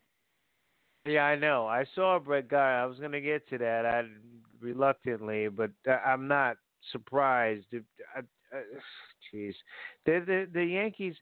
So their ownership is like the Democrats at some point. Sometimes they look at the numbers and the fan base is what I'm saying in this case, and then they bring this guy back who's going to hit 240, 230, 220, and it's not going to do anything for this team. What spot he plays, pinch hit, what I mean. Anyway, come back to that real quick. What do you think of Kevin Mather's comments with the Mariners in the climate of this cancel climate where everything is bad and all this bad? I'm not saying I'm not taking any side. I'm just asking you what he said in regards to Japanese people and then of course. The young lady who's taking over with the Marlins. What do you think of what he said, and should he get a second chance? No, because this is the second, third time he's done it. Number two, he's only upset. He's only sad that he got caught. He's not. Remember, he's not apologizing for. He's not upset of what he said. He was upset because he got caught. That's the bottom line. And if you think he's the only person in Major League Baseball that thinks that way, you're either incredibly stupid or just incredibly naive. And Tony, I would think too. It's not even a baseball thing. I'm not gonna pick on baseball overall on this. It is a woman thing. She's an Asian woman that he mentioned, but as a woman in their climate, these old white guys who want to control, or younger white guys with the analytics that want to control everything. That's not baseball? And they are just very racist and very sexist. So that's not baseball? No. What I'm saying is, come on. I mean, that is absolutely baseball. But you can't say that about the NFL. You can't say that about the other ones. I mean, what I'm saying is I'm not killing baseball as the only one, is what I'm saying. This is the story, but baseball, what was it, a party? Like all these other sports are, trying to do little lower level stuff with the officials and stuff. But when it comes to upper management, she's fighting just as bad as the Rooney Rule in the NFL. So I think it's really, NFL might be a little more, connected and have more examples. But we still get the Al Campanis to 2021 in all these sports in some regard. I think it's worse in baseball. I think baseball has the worst record of it because of the pretentiousness that they've always tried to put themselves up with. Yes. That's true. Football, basketball. Let's put it this way. I see what the ladies of the WNBA does. No, the NBA doesn't. The NBA doesn't take credit for it, but I do think with the female officials, I think with what you see with a lot of these female assistant coaches, and with the possibility of a Becky Hammon becoming a head coach at some point. Right. I think you see in the NFL with other female assistants, female referees, and what have you, and even now hockey is still a little whatever, but see, baseball has all seen. Baseball is the one that stands on their pedestal. You're right. You're right. That's why it should be taken to task more, because they have been piss poor. And to the, you see where the Red Sox, I guess, hired a woman hitting coach, and there's a few other hires or whatever. But see, well, good luck with that. Well, but in Boston. Good luck. Well, it's on the minor league level. It's on the minor league level. It's not on the major league level. But the thing is, right, okay. But the thing is, baseball always tries to play that holier than thou thing. So whenever this happens, because see again, Major League, he resigned, I guess, before they were going to fire him. So they're trying to make it out like he did a noble thing. No, if he was doing a noble thing, he would have kept his damn mouth shut. But right. that God forbid. But no, it's after Campanis and after all these other ones, whatever, Bill Singer, it's every time you think that it's like, whatever, you think that they're, moving a little bit forward, things go back to whatever. So basically right now, Fred Flintstone is the commissioner of baseball again. I had a conversation with a friend of mine who is a black female who's a sports writer, and she said, part of the issue, and this is her take on it, is that women sports writers and people in that position, and she said in particular black, should speak out more. And she mentioned Jamel Hill. She mentioned not Susan Page. What's the other one from good guy from USA Today? Not Susan Page. She's political. But my point is that she had brought up, and I can't think of the woman name now, but she brought up a bunch of situations and scenarios where if women in that have had the cracks, and we mean cracks, that can get in, right, and have a voice, that if they speak out more, then maybe it's not as bad. But my point was that it's, we still trying to get Tony and I to be able to have a supreme voice, number one. Then number two, this issue, I don't know, Tony, is if it's a woman issue or a Oriental issue or whatever the case may be. It's on a multi. It's a multi. It's not just one thing. It's a bunch of things. It's a bunch of things. Right. So I can't put it on a woman's voice on this one, not on this one. It's the continuation of the $1 Million White Boys Club, for lack of a better word. And see, that's really it. At the end of the day, that's where it is. At the end of the day, my feeling has always been with analytics. I think analytics is another vehicle that they use to keep blacks, women's, Hispanics out. I always use the example of Willie Randolph not getting that second chance. I use Bo Porter as the ultimate advantage. He had to sit through those 3 years where Houston, for lack of a better word, tanked, and he deserves just as much a credit for that championship that they won, or allegedly won. That's another conversation in and of itself as well. But right. He deserves just as much of a credit for that as forgive me, I can't think of the guy's name right now, as the manager that was there and eventually got exiled with the thing. But see, and even now, people are still, people are still pissing on the Astros, even with the Dusty Baker there. Now, and again, this is another argument or whatever, but let me just be real quick with it in the sense of, if the cheating was so bad, how come they still made the playoffs last year with another manager, probably with a better manager? But again, that's a whole separate argument from whatever. To get back to point, baseball, they can have everybody and their mama wear 42 on the 15th. They can acknowledge the Negro Leagues and all that. They can have forums and everything like that, but the problem, they still look at non-whites as subservience to the sport. And all this incident did is just reinforce that more than anything else. I know in certain areas that they've made strides, but at the end of the day, baseball always seems to find a way to mess this up. And this is just another part of chapter and verse with it, plain and simple. Right, and to your point, the fact is that they're going to bring up the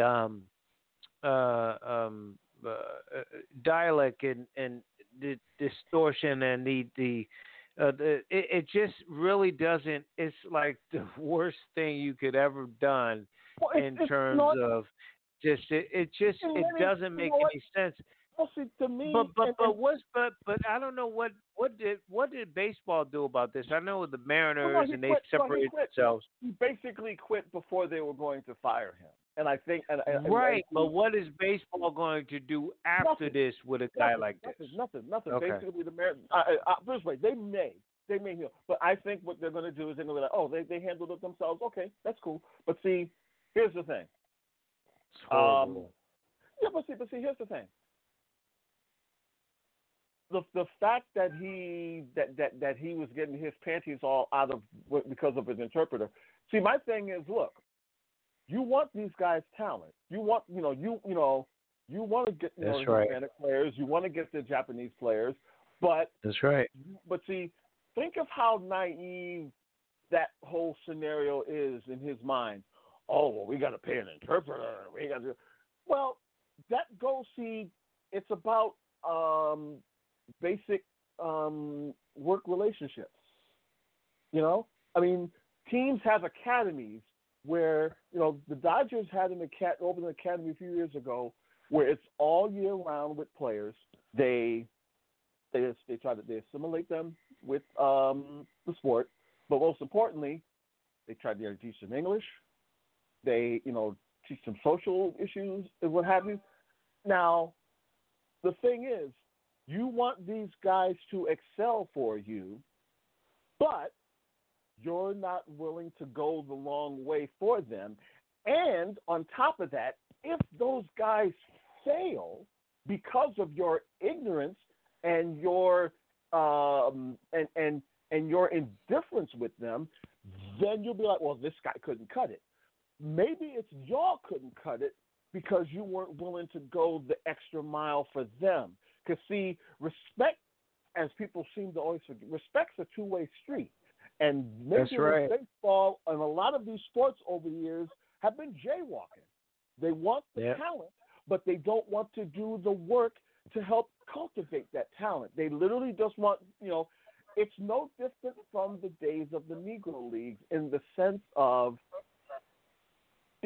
when they realized that, well, we need to go get them. Now, and remember, they didn't compensate. A lot of those teams did not get compensated financially in regards to them, basically raiding their rosters. Now, what's very interesting is with the Japanese leagues and the Chinese and other leagues, from the Far East, basically, their rosters got raided back in the day. But see, what they've done subsequently is they said, oh, no, you got to pay so much and such if you just want to talk to them. So now See, the thing. So their whole thing is, if you're going to make the commitment, it's going to be 100% of a commitment, not just we're going to get the guy and then he'll have to fend for himself. It's a line. There's a just to sort of get an idea, at least to me. There's a funny line from the Simpsons when Lisa and Bart are saying, "Well, Dad, we're used to your half-ass parenting," and then Homer says, "Well, I'm using my whole ass now," and that's the point. Major League Baseball, with all of its whatever, they still don't want to push the whole thing. They want the talent, they want the whatever, but they're not willing to do the dirty work that goes along with it. And this is just another example of that. And see, remember, this was a team. Remember, it wasn't that long ago that. Remember, Mitsubishi. What was the video company from overseas owned this right not that long ago. And by the way, who was their most identifiable player? Some guy named Ichiro. Which Kevin Mathers made fun of.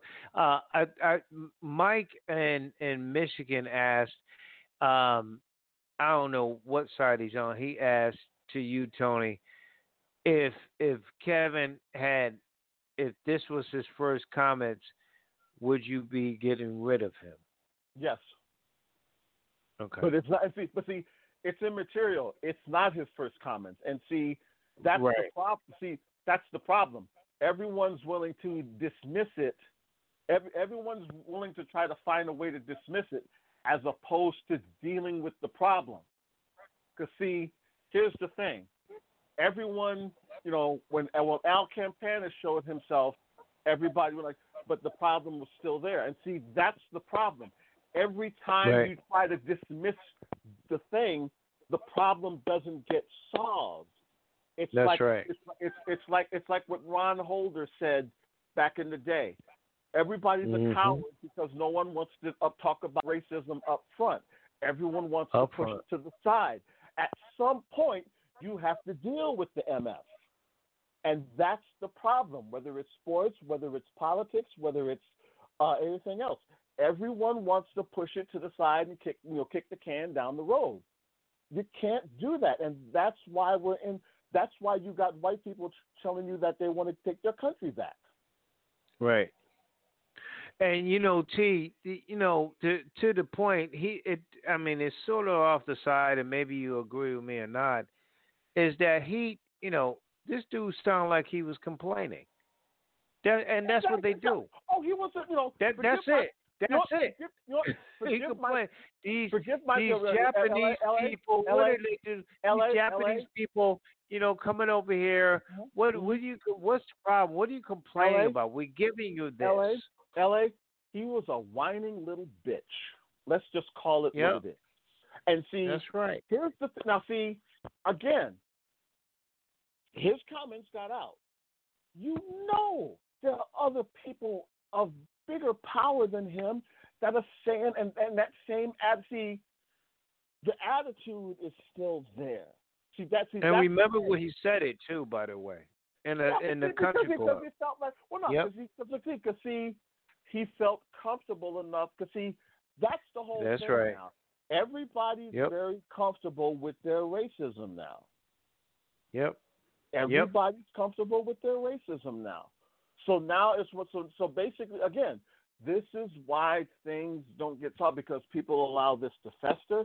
People and then when it does come out, we're supposed to, all of a sudden, we need to let him lose his job, and then let him do the understanding. Because see, all the folks who have been victims of this, whether it be black, whether it be Hispanic, whether it be Japanese or Chinese, we're always left to fend for ourselves.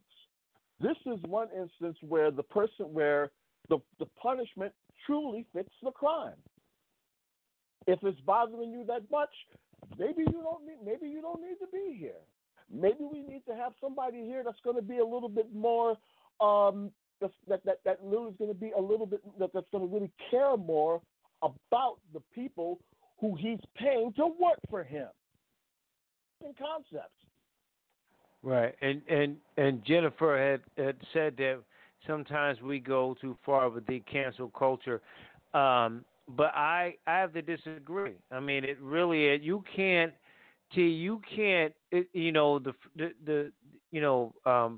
Freedom of speech is one thing, but you can't go into a middle of a movie theater and yell fire. There's consequences in what you say. Look, in this culture, when he mm-hmm. said that, he gotta go.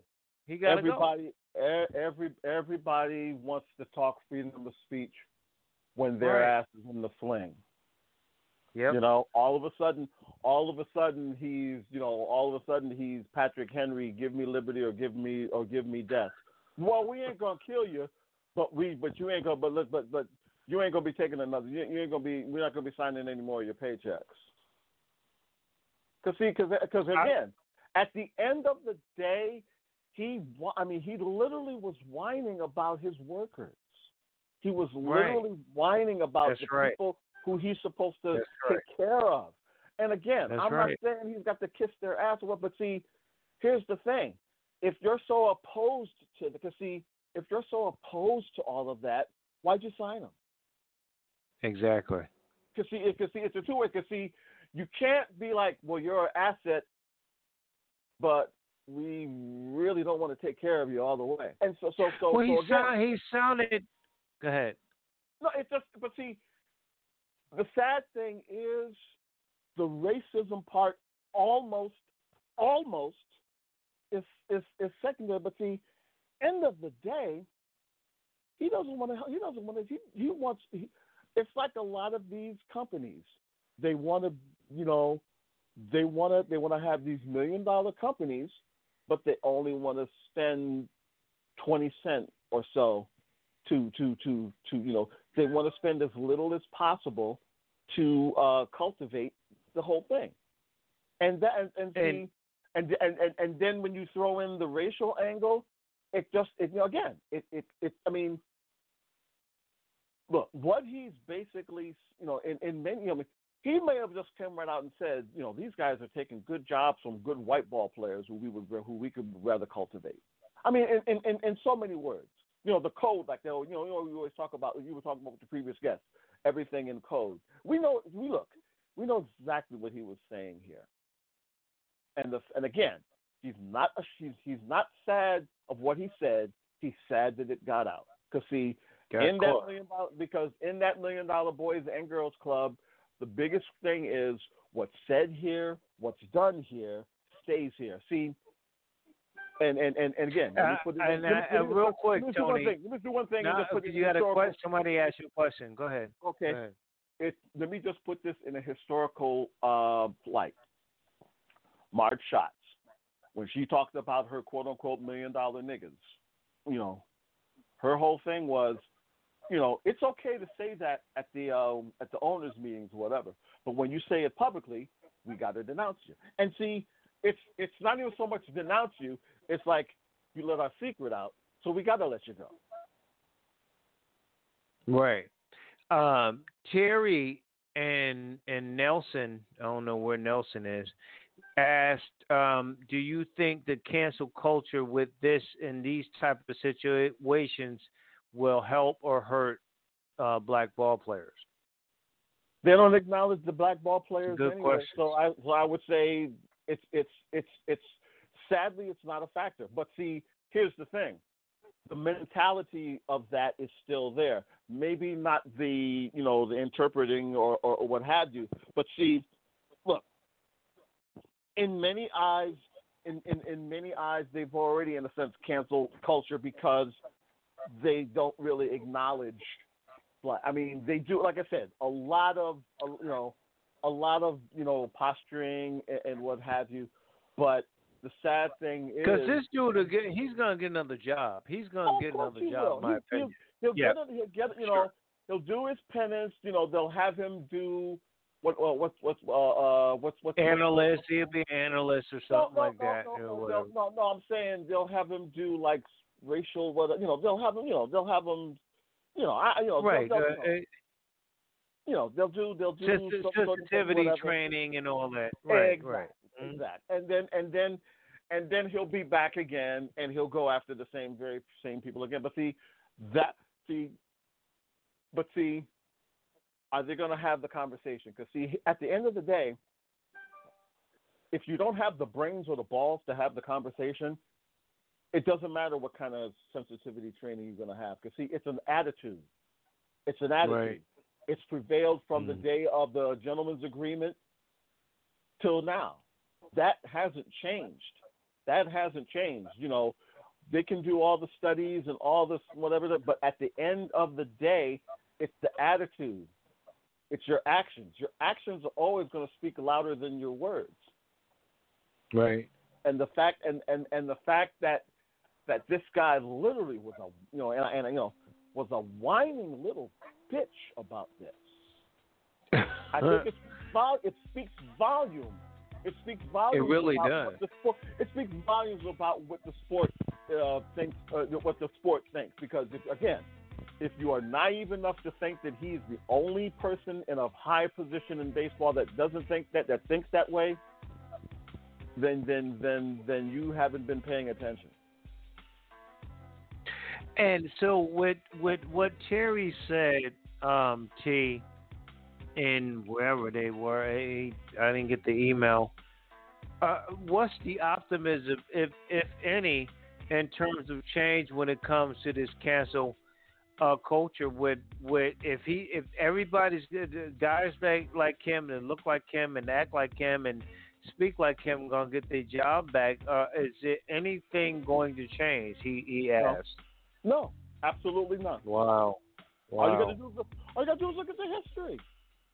Yeah. All you gotta do is look at the history. I mean, I'm not trying to, poo-poo on folks' comments, but if you don't know your history, you're destined to repeat it. Yeah.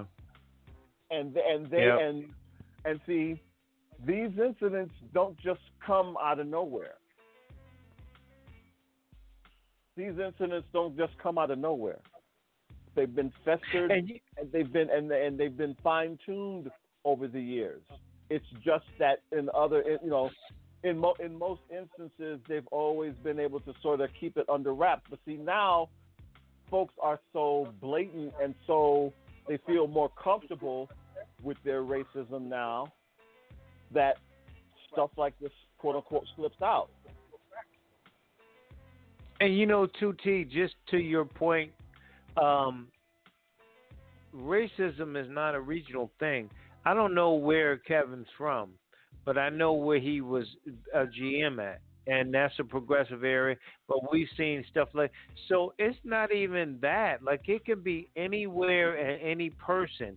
Doesn't mean that person has to be from Georgia and manage in Connecticut or the opposite. It's just an agenda, like you said, and it really doesn't matter. I don't even know where he's from. I just know he's the GM in Seattle, Washington.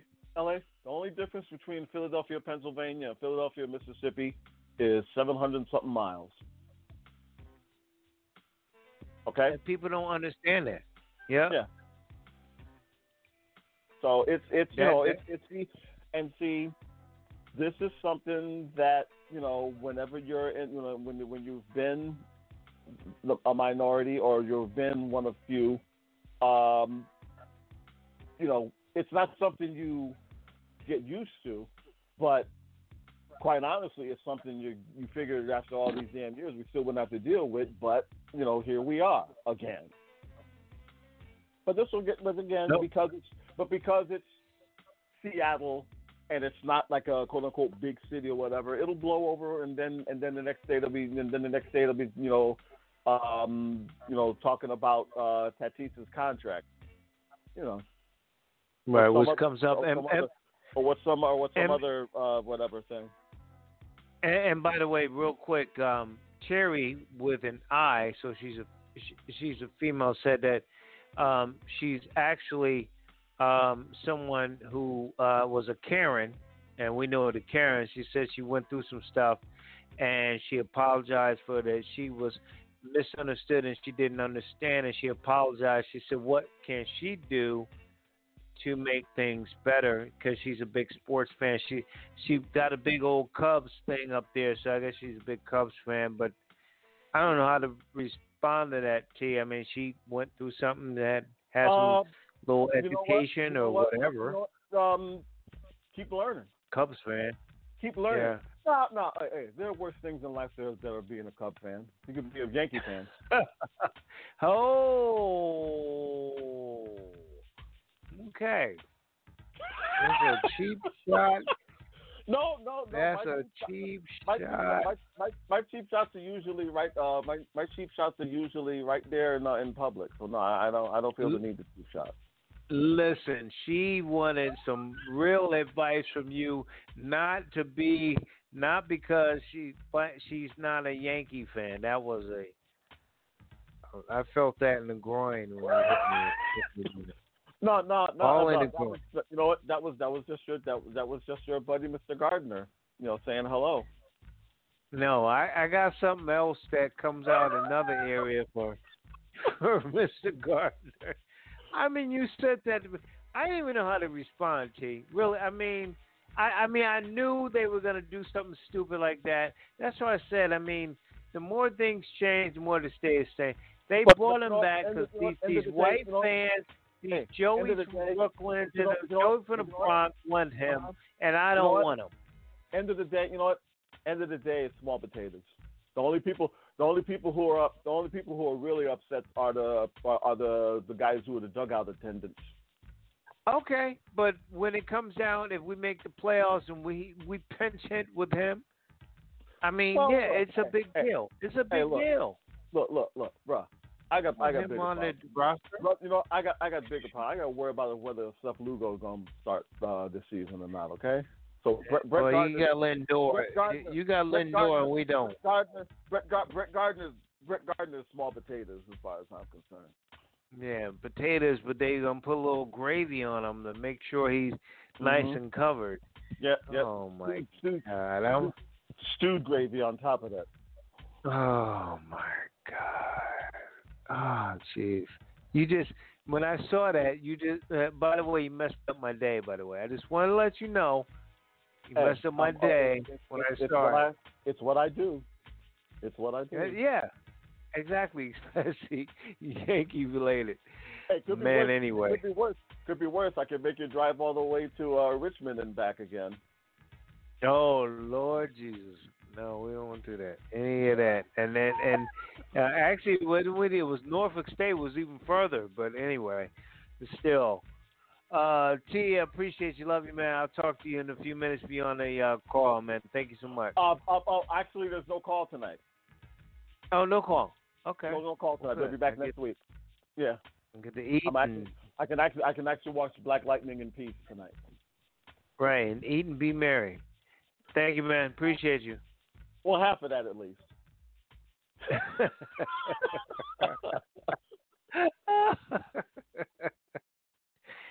Oh, jeez. Goodbye. Take care, man. All right, man. Tony T-Mac McQueen.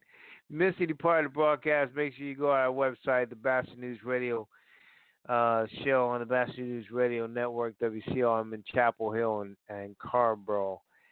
Hit us up on Facebook at Pat Nation 2. That's the number to a Twitter. Link to that and Instagram at LA Batchelor. Hit us up. We'd love to hear from you. Enjoy. We'll talk to you very soon on the Batchelor News Radio show. Batchelor News Radio Network, WCOM, Chapel Hill.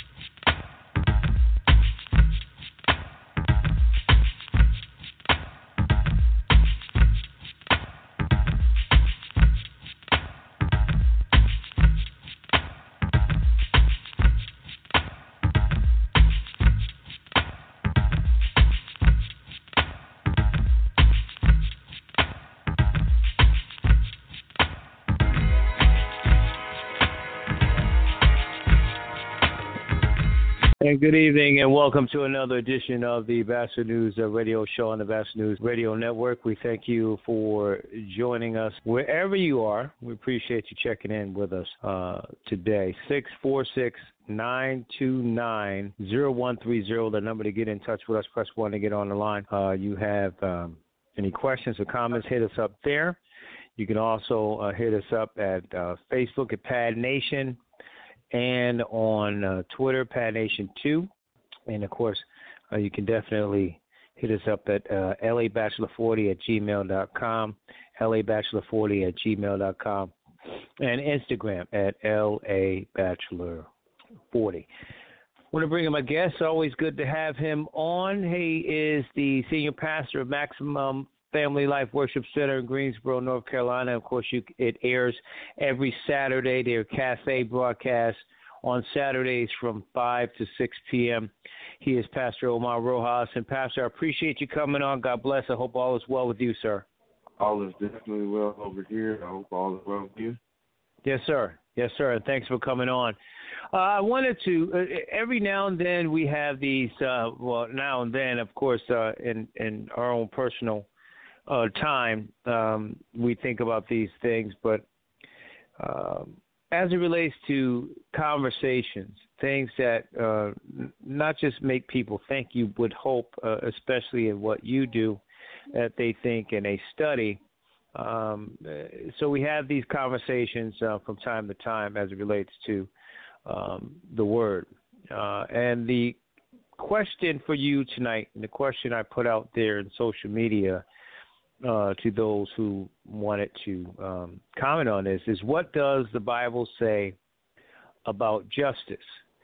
And I think the more important reason why I wanted to ask you and have you on, Pastor, outside of the fact that you're knowledgeable and forthright and you keep it on the Word, but you're very practical in how you explain things, is that we're in this climate of hate and divide. I won't even say, Pastor, people that look like you and I can't even say criminal justice system. I say, for me, criminal system. I don't see a lot of justice for folks that look like us. So people are hurting. People are angry. They're upset. So what can you say, aside from the scriptures, what would you say the Bible says, or where they can lean on and count on as it relates to justice in this climate? Right. Yeah. It's we are definitely in some special times, if that's even the proper term to use to describe, the time or even the climate that we're living at this particular moment. And it is challenging being a man of color. It's a really, really special time. It's kind of hard to get away from that particular word today or this evening, but it is very, very challenging to, believe in the justice system or just that word in general, justice. I think a lot of it comes down to, and this is the hard part, is from a believer standpoint. Is trusting God, trusting that His word is true, and His promises are true, and that as the scripture would say, that vengeance is mine, thus saith the Lord. We say it often, but many times we seek our own justice, and so it's almost it's really to the place and to the point where we really have to get a good definition of what justice is, or the type of justice or vengeance that the Bible talks about. Because a lot of times we want people to hurt like we hurt, and that's what justice is supposed to be, and that's just not. It's absolutely not true. And you bring it up a little bit. I just wanted to let you know that too. How do you talk to your congregation? How do you talk to believers, and even, we'll get to non-believers, but how do you talk to believers that not only are frustrated with everything, and keep in mind, people who are practicing social distancing and staying at home and doing all those things, it's already a tough and very timid situation where people are ready to explode because they've been locked up inside the house and doing all these things with the mask and everything else. But when you have other spiritual leaders, if you have other pastors, you have other people who are leading congregations who want you to play politics, maybe not necessarily get involved, we'll get to that, but play politics based on their political beliefs. So if you're a conservative pastor, maybe you're telling people, well, this is why we need 4 more years of the guy occupying the White House. Or if you're a Democrat, you're saying, well, this is why we need Joe Biden. So how do you get around people like that are maybe hearing that from either Christian believers or even the person who's leading their church, their congregation? That's a really, really great question because, I probably run into it, daily because, of course, I do work a regular job, and, a lot of people, they know I'm a pastor, and you want to know where I stand, and you have, as you said, you have your conservative Christians, and you have your liberal Christians, if you will. And so a lot of people want to know where I stand, and I try to keep it real general and and not try to fall on any side of the fence per se.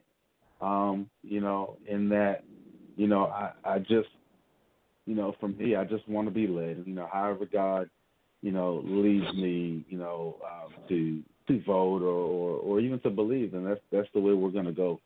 I'm always going to use, for me personally, I'm always going to use, the Bible or the Word of God to make really any decision that I make. So as I'm kind of skating now, it is challenging to get around that because people want, especially in this climate we're in now, people want definitive lines. We can draw definitive lines without being biased as well. So, we just got to, for me personally, just got to, really be really, really mindful, and while I may, think or believe the way that I believe, I still have to keep in mind that, other people have their own way of thinking and their own way of believing. And they're not wrong for the way that they believe or the way that they think. They, as we would say, we're a product of our environment, and so right. all of our